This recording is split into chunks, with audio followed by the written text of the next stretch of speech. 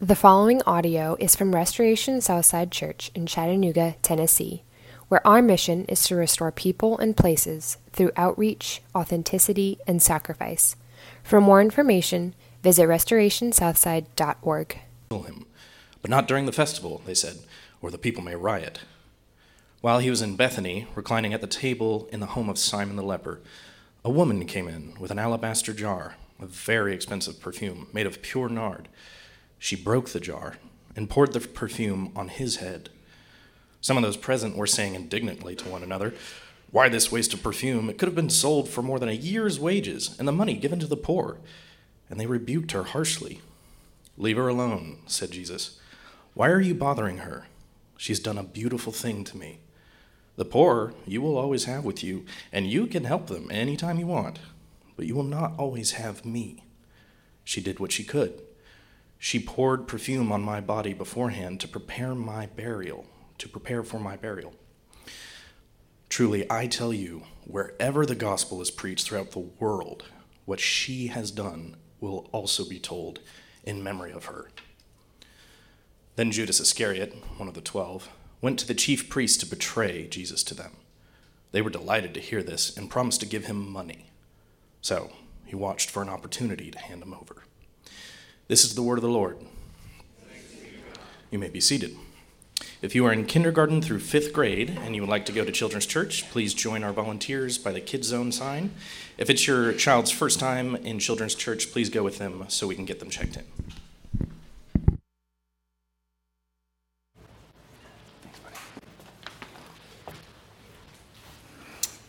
Thanks, Jacob, for reading. Sounds like you need to work for Audible. That was awesome. My name is Ben, and I'm on staff here at Restoration, and we're glad that you're here with us this crisp fall morning.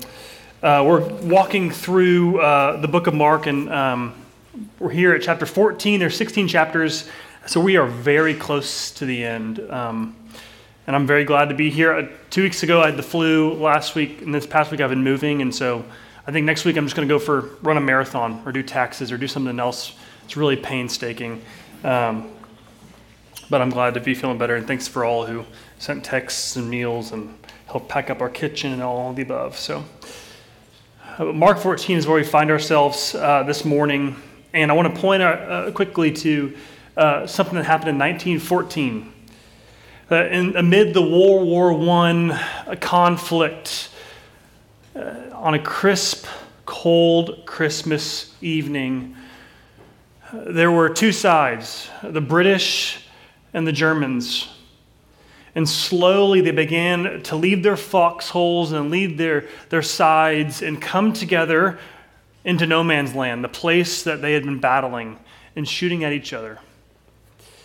And there they drank, they sang songs, they buried the dead, and then went back to their foxholes after Christmas was over. It was called the Christmas Truce. Here we see that very thing at play in Mark 14. A small moment of stillness amid a sharp, dramatic conflict. We're going through the first 11 verses. In the first 2 verses, we see that the chief priests and the teachers are trying to kill Jesus. And then in verses 10 and 11, we see Judas will actually plan on betraying Jesus. Sharp, dramatic conflict, and yet in the middle, there's a sandwich. In the middle, we see a stillness and a slowness, this episode and vignette of Jesus commending this woman and correcting his disciples and reminding us of who he is and why he's come. It's a story, a short one that has multiple characters and emotions and details.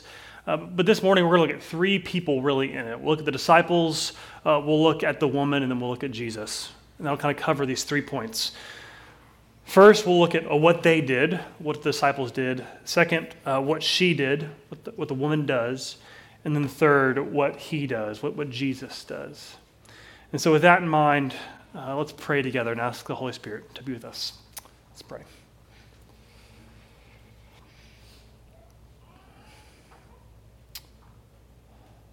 Lord, this is a story of you slowing down even as you're hours away from a kangaroo court and a trial and the cross. And so this very day, would you slow us down? Those in this room, us this moment, would you meet us exactly where we are, because you know exactly where we are and how we are. And as we just sang, Lord, those whose hope is in your grace, they will never be put to shame. Give us faith this very day to believe that truth for us. Be with us as we look at your word. Do a mighty work, we pray, Holy Spirit. Pray it in Christ's name. Amen.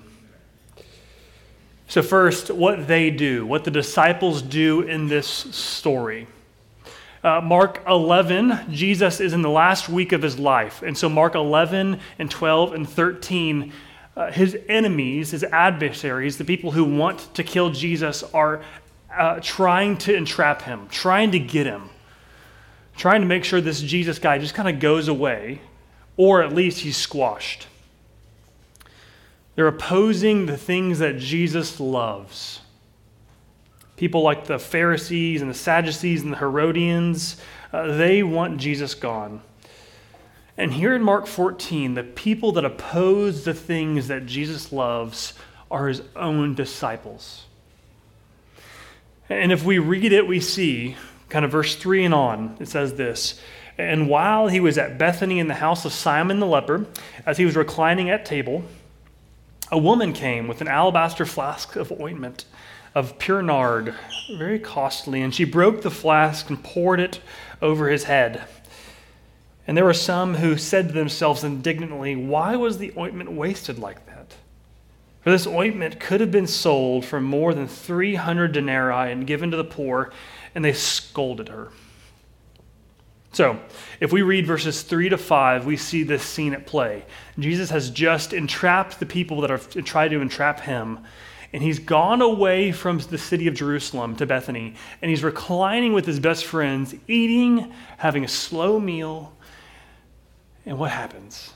But a woman barges in, stops everything, usurps Jesus from this dinner party, and begins to dump oil on his head. And the disciples look at her, and all they see is her as a detractor and distraction, as a perfume, as a waste. And all of this is simply a social disruption in their eyes, which means they go on to scold her. They go on to lay into her and to be indignant toward her, it says. In chapters 8, 9, and 10, Jesus has been explicit of why he's come and what will happen. He's come to die, and who's going to kill him? The chief priests and the teachers and the scribes. And yet, in this scene in Mark 14, the disciples are blind and forgetful to that, and they begin to hone in on what's right in front of them on their terms, and it's this woman who's disrupted their party. And so they go after her. And instead of saying to her, "Bravo, we are in Jesus' inner circle, and you get it. You get that Jesus is worthy of this ointment and all of this stuff," what they do is they begin to lay into her, to scald her, to treat her indignantly. They miss it. But what do they get wrong? Or what's really going on here? What's going on in them? This week I heard a psychologist say that so often people are afraid of their own internal adventure, of their own internal anger, of their own internal wishing. And he says, most people know the lives they don't have better than the lives they are living. And most people know better the lives they don't have than the ones they're living. And it's exactly what could be said of the disciples here.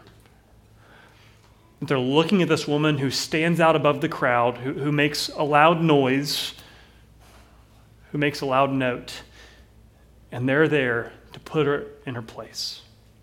And they treat her indignantly. They're angry, they're furious, their mistreatment. They're there to criticize her actions and her. And in verse 4, it says, they treat her indignantly. They look at her indignantly. They feel indignance towards her. Indignantly, it's a Greek word, and it's the same Greek word that's in Mark 10. And in Mark 10, it says that James and John ask their mommy to go to Jesus and say, hey, can you ask Jesus for us to sit at his right and his left in glory? And their mom goes and asks him, and all of a sudden, all the other disciples feel towards James and John, who are trying to get ahead, they feel towards them indignance. They're indignant toward them. Same word. And also that same word is used in Matthew 21 when Jesus comes into town and the chief priests and the scribes see everything that's happening with Jesus' triumphal entry. And it says in Matthew 21:15, when the chief priests and the scribes saw wonderful things that Jesus did and the children shouting in the temple courts, Hosanna to the Son of David, they were indignant. Chief priests and scribes and teachers are indignant towards Jesus. The people who oppose Jesus are indignant. The people who are closest to Jesus are indignant, which shows us this. No matter your proximity to the person of Jesus, your potential to feel indignant toward anyone, a rise of anger that feels so justified toward anyone, is oh so very high. The potential for indignance in our own lives and our own hearts is oh so very high. Take it from John Lennon. In his song, Jealous Guy, he says this. He says, I was dreaming of the past. Jared can sing, I can't sing. And my heart was beating fast. I began to lose control. And he goes on to say that I'm just a jealous guy. Later in the song, he says, I was feeling insecure. You might not love me anymore. I was shivering inside. He goes on to say, I was just a jealous guy. I was trying to catch your eyes, thought you were trying to hide. I was swallowing my pain. I'm just a jealous guy. He aptly puts it in his own sense of losing control, in his own insecurity, in his own swallowing of pain. There's no wonder that in his fragility, there's a deep sense of jealousy that acts out. And it's no wonder that when we can create these ecosystems of our declared loves and preferences that are threatened, it's no wonder we feel indignant. In 2003, my hero was the number 8 for the CPA Lions, and it was my oldest brother, Will. And he was nominated for Mr. Football in Tennessee. And so we went to the Mr. Football ceremony, and he was against 2 other people. And I thought to myself, of course he's going to win. He's my hero. And he didn't win. And so he got this plaque and went to the ceremony, and it happened. Well, the next week on the playground, I had a friend who wasn't really a friend, actually, because he reminded me, as we're playing football, that my brother, my hero, lost Mr. Football. He was not Mr. Football. So the next play, on the play yard, what I did in the game of two-hand touch was plant him like a seed to the ground. No one talks about the things that I call beautiful and that I love greatly on any other person's terms but mine. Don't go there. And for the disciples, what they see is this woman stick out above the crowd. And they say, no. And they're indignant towards this woman. They're indignant towards this woman who's wasting something for the sake of Jesus. And for the chief priests and teachers elsewhere, they're indignant towards Jesus, and they'll waste nothing to get rid of him. The potential for indignancy is oh so great in our own hearts. And so my question for you and I this morning is, where do you feel the place of indignancy in your own life? The rise in your own heart of feeling justified because something has threatened your preferences or your declared loves. That you have a rise in you against someone and you feel displeasure that produces this belittling. And it could be towards others,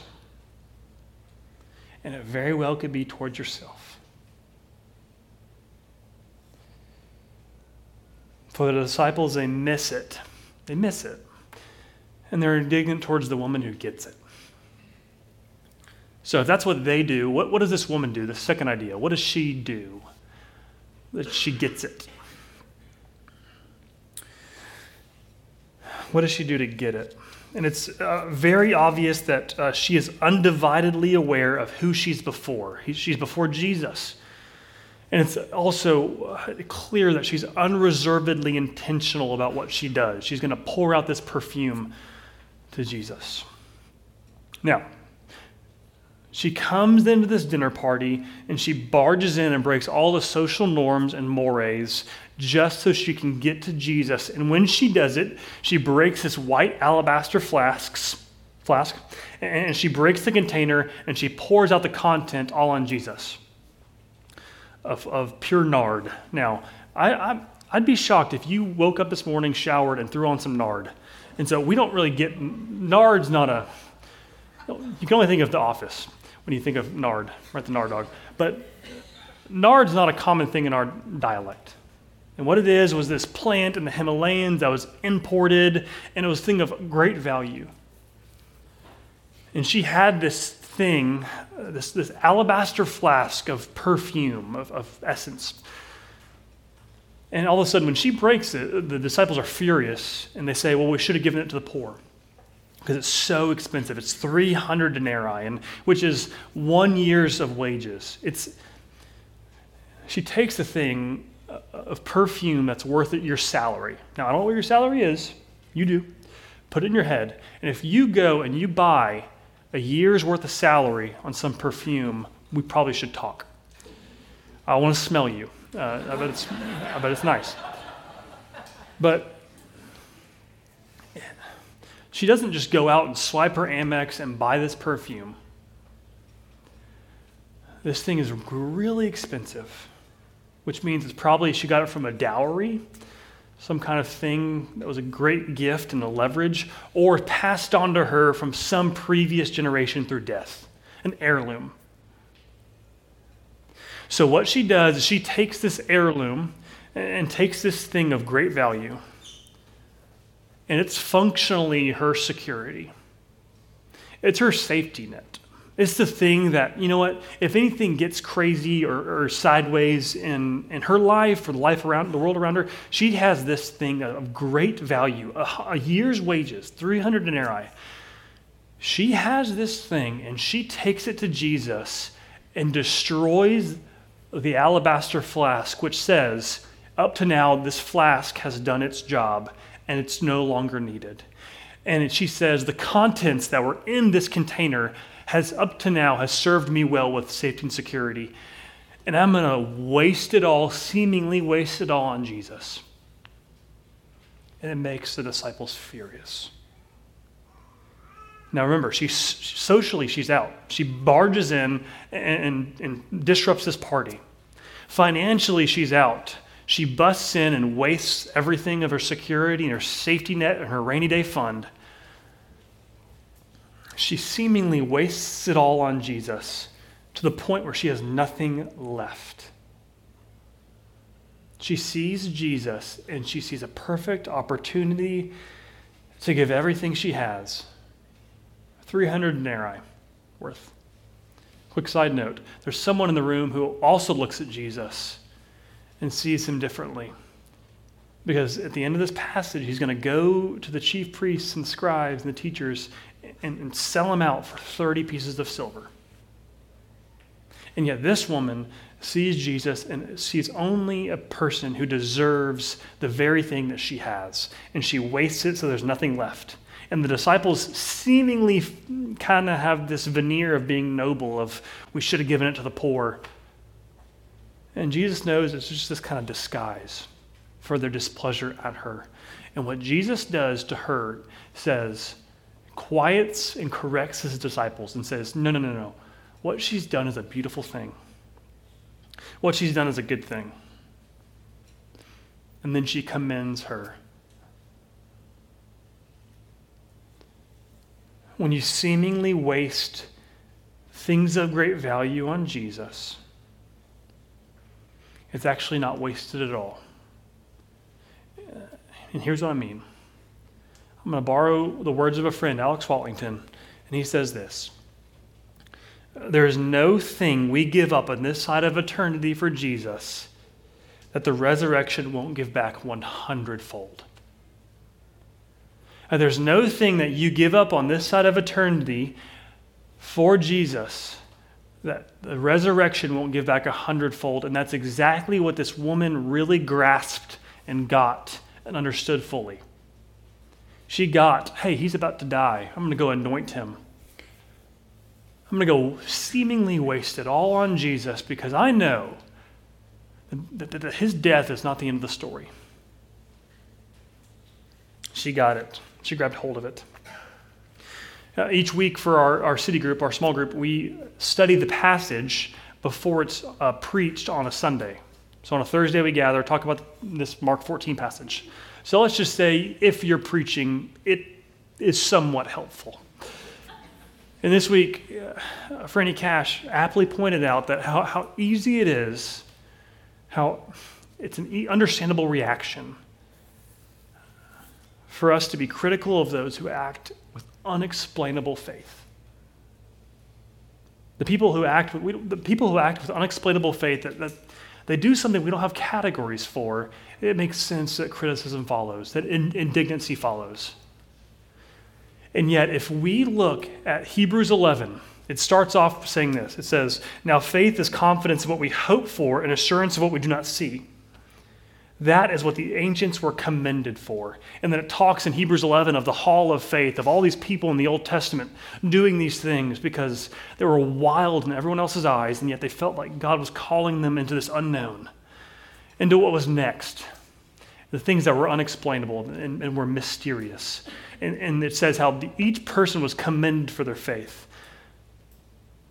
And here, Jesus in Mark 14 is doing just that. This woman doing an act that's unexplainable and yet betting everything on Jesus as she wastes her safety, security net, her rainy day fund on him. And Jesus commends her for it. And here's what it sounds like. In verse 8, Jesus says, she has done what she could. It's a simple phrase, it's a small phrase, and yet it's the heart of the matter. She has done what she could.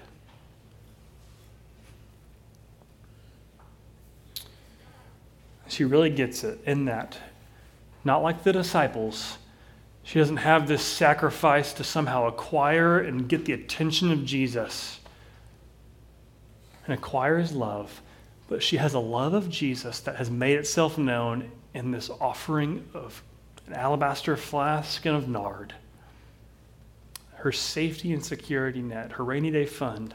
And so this very day, the question I would ask us is this: what is that alabaster flask for you of pure nard and ointment?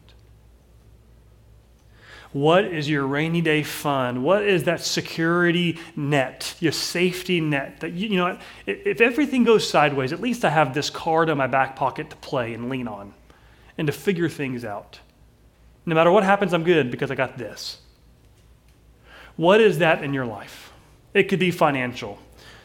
That you've got enough cushion that whatever comes your way, you won't be without. It's okay. Money can get you out of a lot of problems. That it could be social capital, that you have enough social capital and connections, a herd of connections, that you'll never be alone. That at least I'll never be alone. That at least it's options. At least you have options in life in a world that asks for commitment. Because, you know what, I don't want to be tied down. I'll never be tied down, at least like other people. Maybe your safety, security net is your greatest accomplishment, that you are Uncle Rico in Napoleon Dynamite, and that you're living in the past, and that at least you won't be insignificant. Whatever your flasks of ointment of pure nard is, what I would invite us into this very day is that when you break it and seemingly waste it all on Jesus, it's not wasted at all. Because whatever is seemingly wasted and given to Jesus in this life for the sake of calling him worth it all isn't wasted at all, because the resurrection gives back to you 100-fold what's given up. What does she do? She has done what she could. I don't ask this out of expectation or to bind your conscience, but friends, what is it today that you could do that Jesus may be asking, inviting you into? And we can only do that, and she could only do that because of what he's done. This last idea, what Jesus does. In these verses, it's clear what Jesus has come to do, and he's come to die. Again, we have this literary sandwich. Verses 1 and 2 talks about how they want to trap him. Verses 10 and 11 talk about how Judas will sell him out, and then we have this vignette in the middle. But this sandwich tells us that he is going to die. And Alistair Begg points something out with that in mind. That with this scene in mind, maybe, just maybe, Jesus was thinking through the 23rd Psalm. That's a famous chapter in the Old Testament. It's well known and read a lot. But in this second half of the 23rd Psalm, it says this: as Jesus is there reclining with friends, this woman barging in, dumping this nard on her, about to go to the cross. Maybe the 23rd Psalm was in his head, because it says things like this: you prepare a table before me in the presence of my enemies.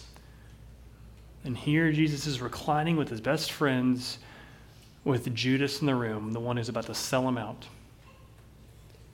The 23rd Psalm says, you anoint my head with oil, and this woman bursts in and dumps it all on him. The 23rd Psalm says, my cup overflows.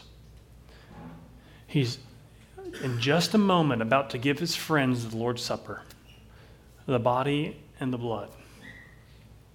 And yet with all of that in mind, he says, the 23rd Psalm ends and says this: surely your goodness and love will follow me all the days of my life, and I will dwell in the house of the Lord forever. All of that is possible because in these verses, it's clear what Jesus has come to do. He has come to die. And in these verses, it's clear why Jesus has come to do it.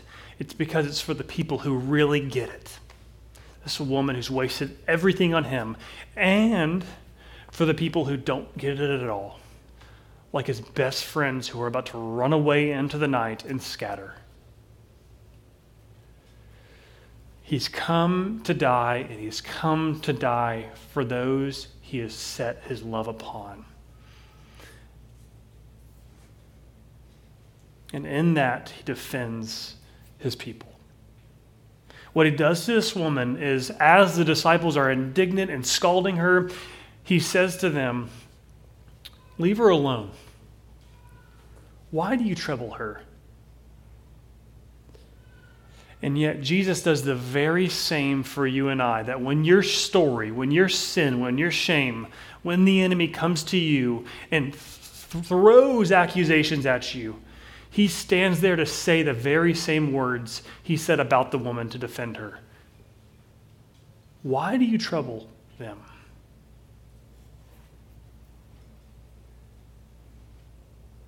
Leave them alone. And he does that all because he lays it all on the line for the people he defends. In Hebrews 10, Hebrews is this book in the New Testament, I'm going to land the plane here, that talks about how the Old Testament had these things and these people, and yet Jesus is better and greater than all of them. And in Hebrews 10, it talks about the Old Testament sacrificial system, and it says this.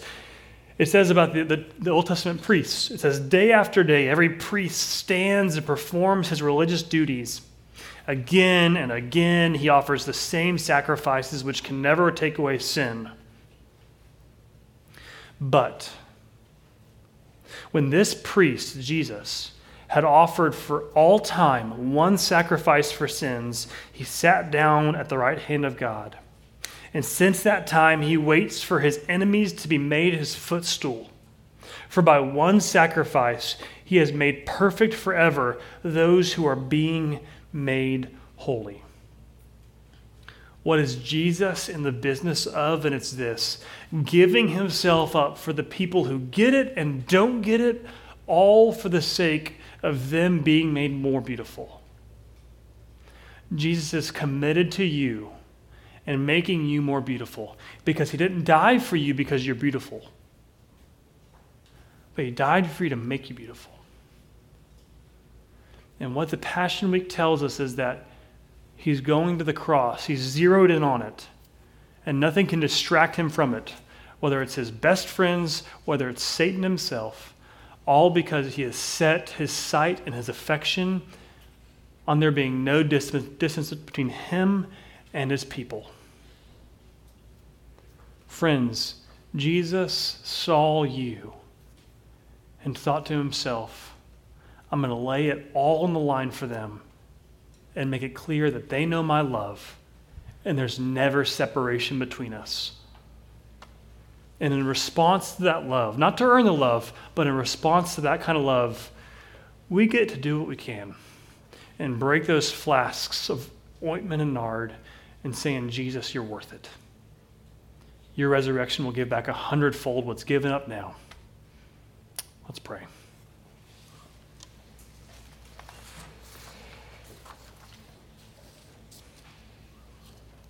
Again, Lord, those whose hope is in your grace, they will never be put to shame. Let us this day, even as we struggle for faith, bet the farm and give it all to you, because you are giving us something that will never put us to shame. Wherever we find ourselves this morning, King Jesus, minister deep grace to us and help us run to you with the things of great value to us and break it all and seemingly waste it all on you, because you promise to do much with those things, with your cross and with your empty tomb. We pray, Lord, in your name. Amen. Great value to us, and break it all and seemingly waste it all on you, because you promise to do much with those things, with your cross and with your empty tomb. We pray, Lord, in your name.